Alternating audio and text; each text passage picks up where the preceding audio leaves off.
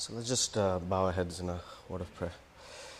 Dear Lord, Heavenly Father, we thank you for this opportunity you've given to us to hear from your word.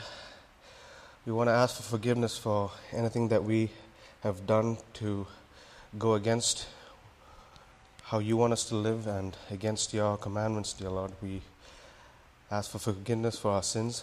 We pray that we would be sensitive to your Holy Spirit that you have enabled to indwell within us, Heavenly Father. And we pray that we would be attentive to your word, and it is only your word that is shared today. Watch us and get us ready to listen to you. This we ask in the most precious name of our Lord and Savior, Jesus Christ. Amen. So the past few weeks we've been looking at different facets of salvation. Today will be the last week that we will look at salvation. So the first week we began with the need for salvation, which we saw was directly related to the consequences of Adam's sin in the Garden of Eden. And we all know that it was his disobedience to God's commandment to not eat of the fruit of the tree of knowledge of good and evil that caused certain things to entail after that. One of which is his actions severed the relationship between God and man. We saw that there was a spiritual and physical death that man went through because of that. We saw that all mankind, because they were technically all in Adam at that point of time, his punishment and his guilt was imputed or was passed on to every human being that ever came after Adam. And we saw that God looked at man with disfavor after that.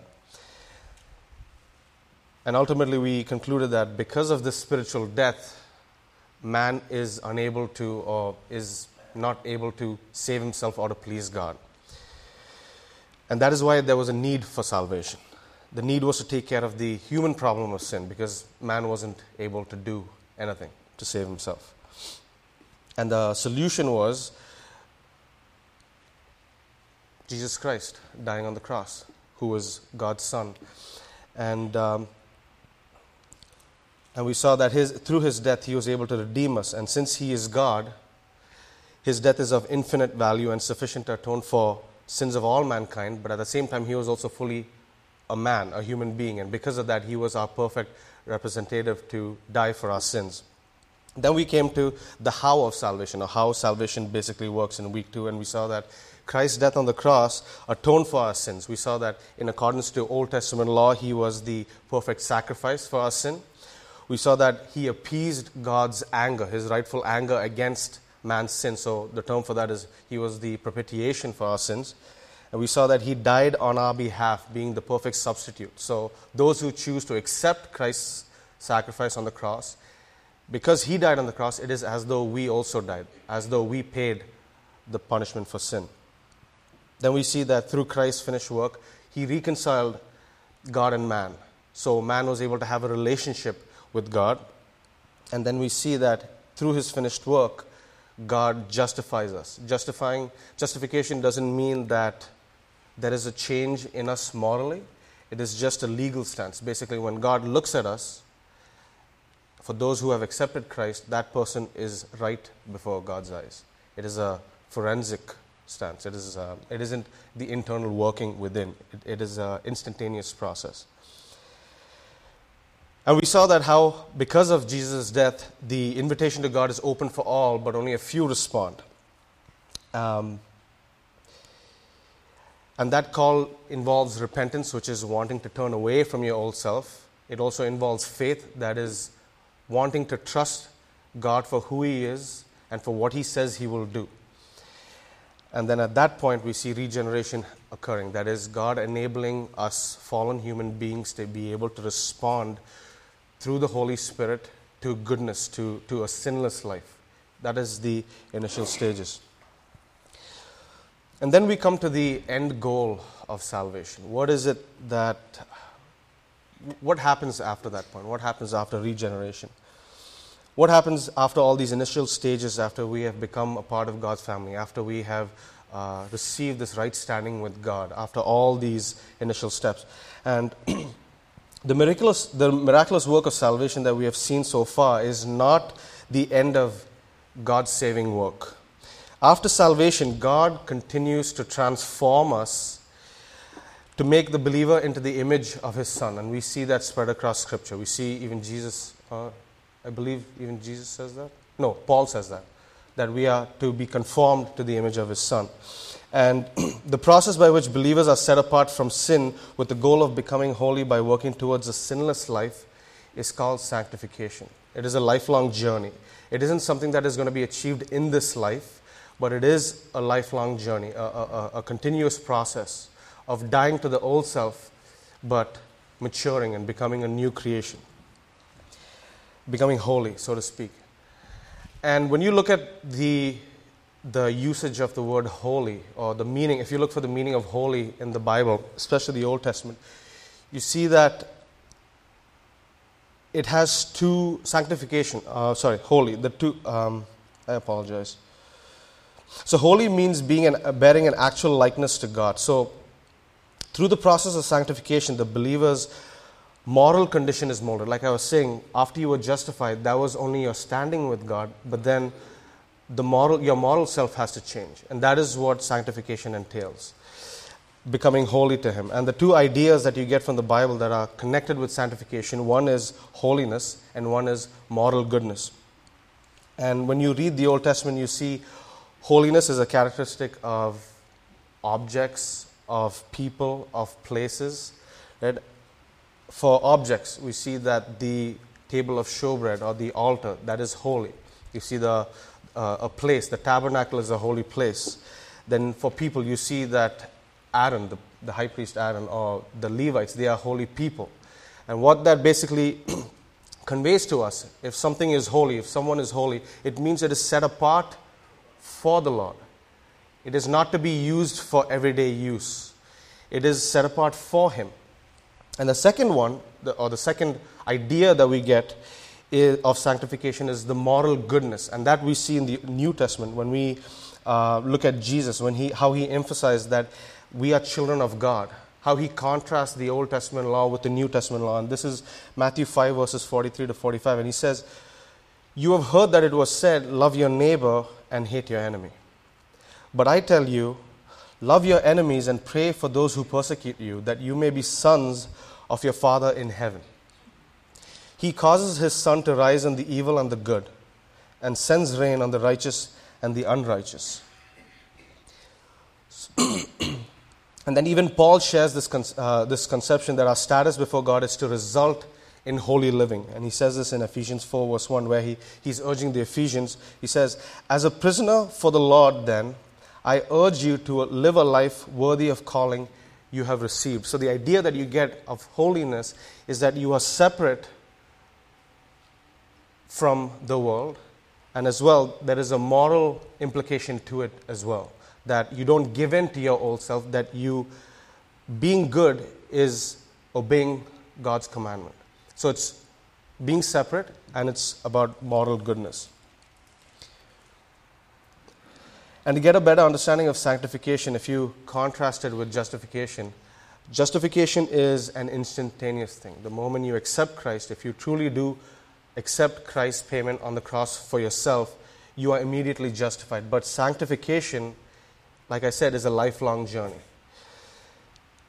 And there is even a quantifying nature of sanctification, because you are either justified or you're not, right? But sanctification, there are varying degrees. Some people are more sanctified than the others because everyone have different walks in life. Everyone has had different experiences. So some are more sanctified, if you will, than others. Some people are able to resist certain temptations while others are not. Right? This is not to discourage you, but this is just the way it is. Our journeys are all different. That is what I mean by there are varying degrees of sanctification. And also, like I mentioned before, justification is something that happens outside of us. It is our legal standing, but sanctification is the work inside that God does through the Holy Spirit. And what you have to remember is that sanctification is a supernatural work. As we saw in the need for salvation, there is nothing that we can do. There is nothing that we can understand on our own to be able to save ourselves or to present ourselves as pleasing to God. And so Paul writes, may God himself, the God of peace, sanctify you through and through. May your whole spirit, soul, and body be kept blameless at the coming of our Lord Jesus Christ. And there are so many other references pointing to the fact that it is the Holy Spirit, God working through the Holy Spirit in our lives, that sanctify us. It isn't anything that we can do or that we do. The divine working within the believer, as I mentioned before, it is a progressive matter. It is not something that happens at that moment. As Paul puts in Philippians chapter 1, verse 6, and I am sure of this, that he who began a good work in you will bring it to completion. Then the aim of this divine working is likeness to Christ himself. And this was God's intention from all eternity. Before the foundations of this world, he had this plan set in place. And this is what Paul says in Romans 8:29. For those God foreknew, he also predestined to be conformed to the likeness of his Son, that he might be the firstborn among many brothers. As you study sanctification, as you look through it, you get the sense, when you look through it, when you read the Bible, and you put things together, you get the sense that sanctification completely renders the believer uninvolved, as though we have nothing to do. It is true that we are unable to do anything on our own to be sanctified, but we are part of the process. Because once we accept Christ, once we accept his payment, once we are regenerated, once we are repentant, once we have faith, we have to work at our sanctification. We are unable to sanctify ourselves, and so God gives us the tools. He gives us the power. But we have to be wanting to change. So don't think of it as it's only a God's activity, that he would sanctify me and I can go on doing whatever I want. But it also involves the believer.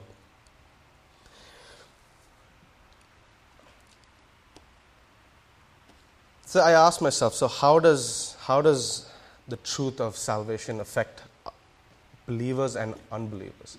And it's pretty straightforward for unbelievers, where if you haven't accepted Christ, you are eternally doomed. In the sense, you will be eternally separated from God. And we keep sharing this message over and over. I trust everybody knows Christ, because it is a scary place to be. Because we see it echoed in the Psalms, we see it echoed in scriptures, how, especially David, how he cries, and he cries with heavy heartedness when he feels that the Spirit has departed from him. How much more would it be that when you are put in a place that God is never going to be there, you are never going to feel him, you are never going to experience him. And so it is an urgent plea, so to speak, that you would accept what Jesus Christ has done on the cross, that you would want to have a relationship with him, because he has done everything that needs to be done. All you have to do is reach out and make it yours. But then again, I think there is a bigger application for the Christian. As human beings, we are bound under the curse of Adam in this world. No matter how hard we try, we still sin against God. I'm talking about Christians, even after being saved. We still sin. And you see it even in Scripture. You see the Apostle Paul rebuking Peter for showing favoritism in Galatians chapter 2, verse 11 to 13. Then later in his ministry, Paul himself calls himself the chief of sinners. You see that Peter, James, and John, even Paul, admit that they were imperfect, that they keep making mistakes. And this is during their ministries. This is after they have experienced Jesus Christ. These are people who saw Jesus. And when that dawned on me, that the question that came to me is, am I any different? These are great men of God who have written under the influence of the Holy Spirit, and we've all read their works. And we struggle every day. I struggle every day. We struggle, everyone struggles in this fallen body of ours. We struggle with our thoughts, we struggle with our deeds, we struggle with our actions, we struggle with people. And the thing that hit me is it is so easy for us to do wrong. That is what comes natural to us. We are so quick to get angry at a brother or sister. It is so easy for us to fight with people. It is so easy for us to judge when we should not be judging. It is so easy for us to give in to alcohol when we shouldn't. It is so easy to give in to substance abuse, to smoking, pornography. It is so easy for us to look at a member of the opposite sex when we should look away. And this is not for non-Christians, this is for Christians. It is so easy to do wrong. And from my experiences, from the sin that we do, we sometimes get lost in that guilt.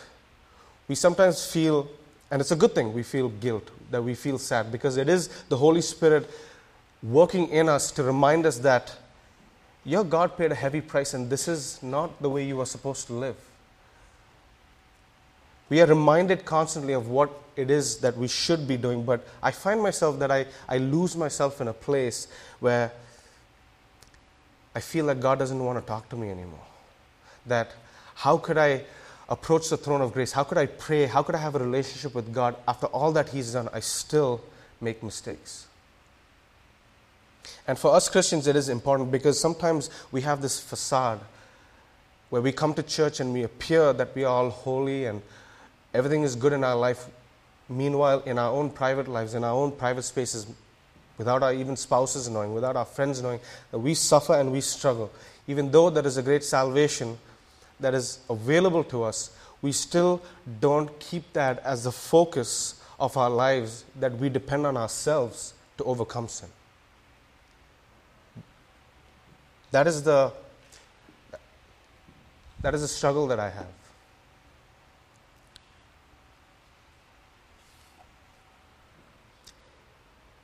We struggle in this world because of our new spirit battling against the old flesh. And that is why I understand a little bit of why Paul cries out in Romans 7:24, "Wretched man that I am, who will save me from this body of death?"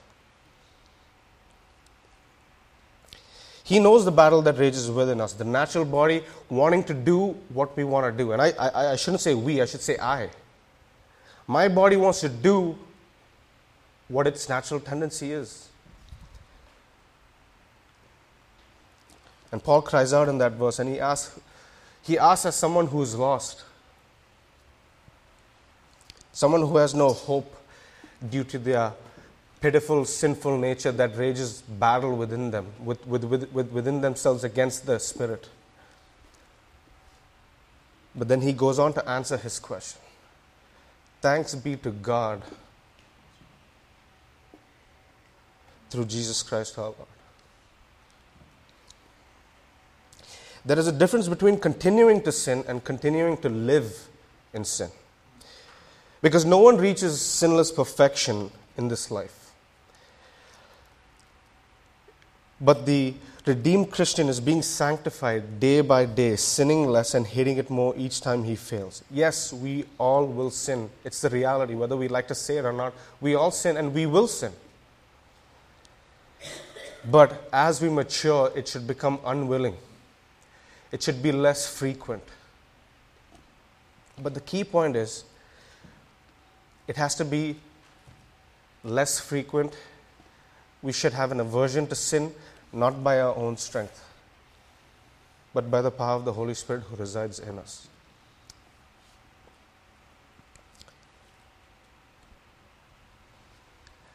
The benefit that we Christians have over unbelievers is that we are no longer slaves to sin, but somehow we like to give in to the grasp of sin. We live as though we are slaves. The benefit that we have, Paul talks about it beautifully in the book of Romans. The benefit that we have is we have the power at our disposal to say no. We have a Heavenly Father who's waiting with open arms to receive us, even though we fall.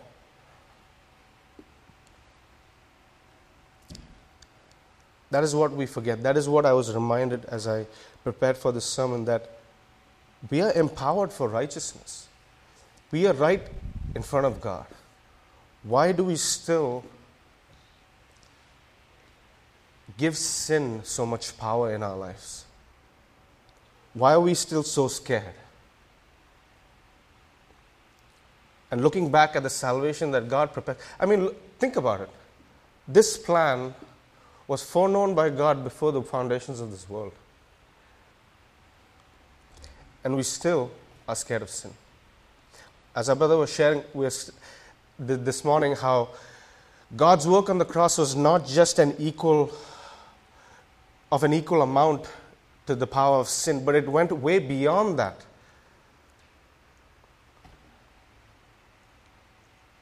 Even though we were sinners, His death saved us. How much more His life should encourage us to how much more does it have to encourage us to conform to the image of the Son? How much more should we live with peace, with happiness? But still, we are held down by sin's power.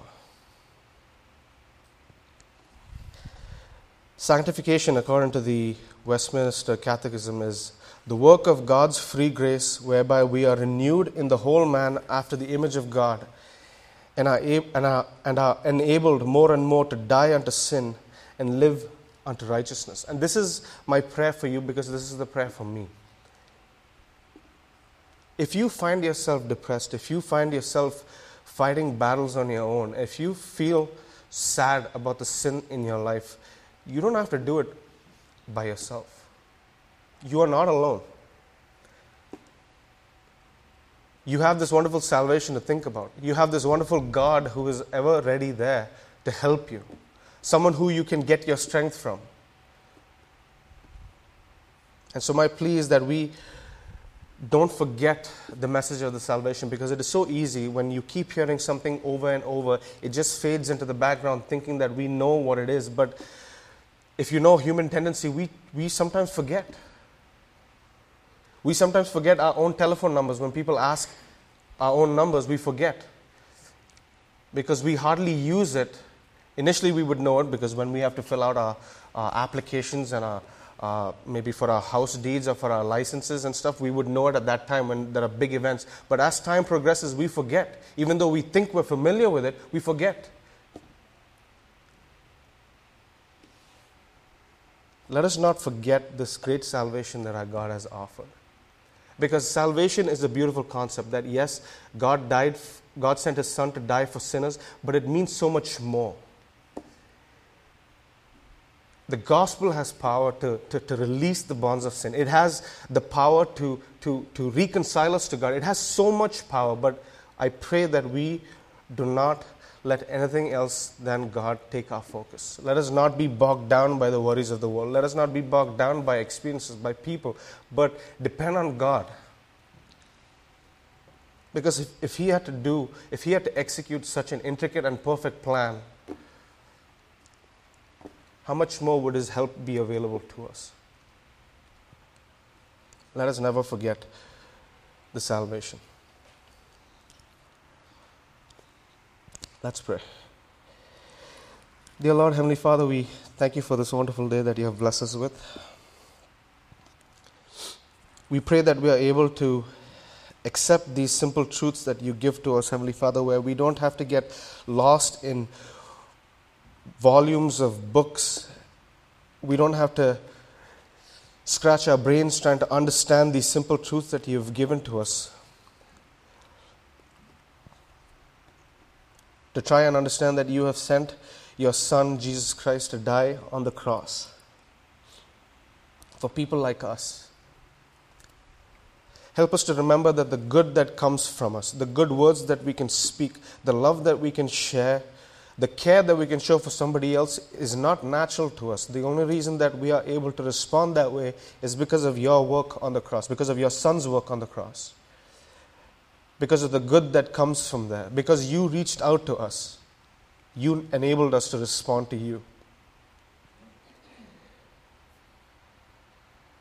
We pray that we would understand the salvation much more, and that we would understand its true power in our lives. That you would enable us not to be weighed down by sin.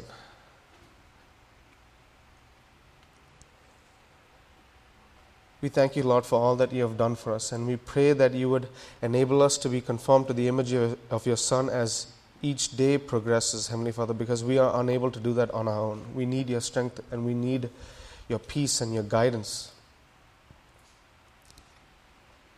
Thank you for this opportunity once again, and we thank you for your family that you have provided to each one of us, that you would give us a wonderful support system. And again, all this is possible only because of what your Son did on that cross. We thank you. Thank you for this wonderful day. This we ask in the most precious name of our Lord and Savior, Jesus Christ. Amen.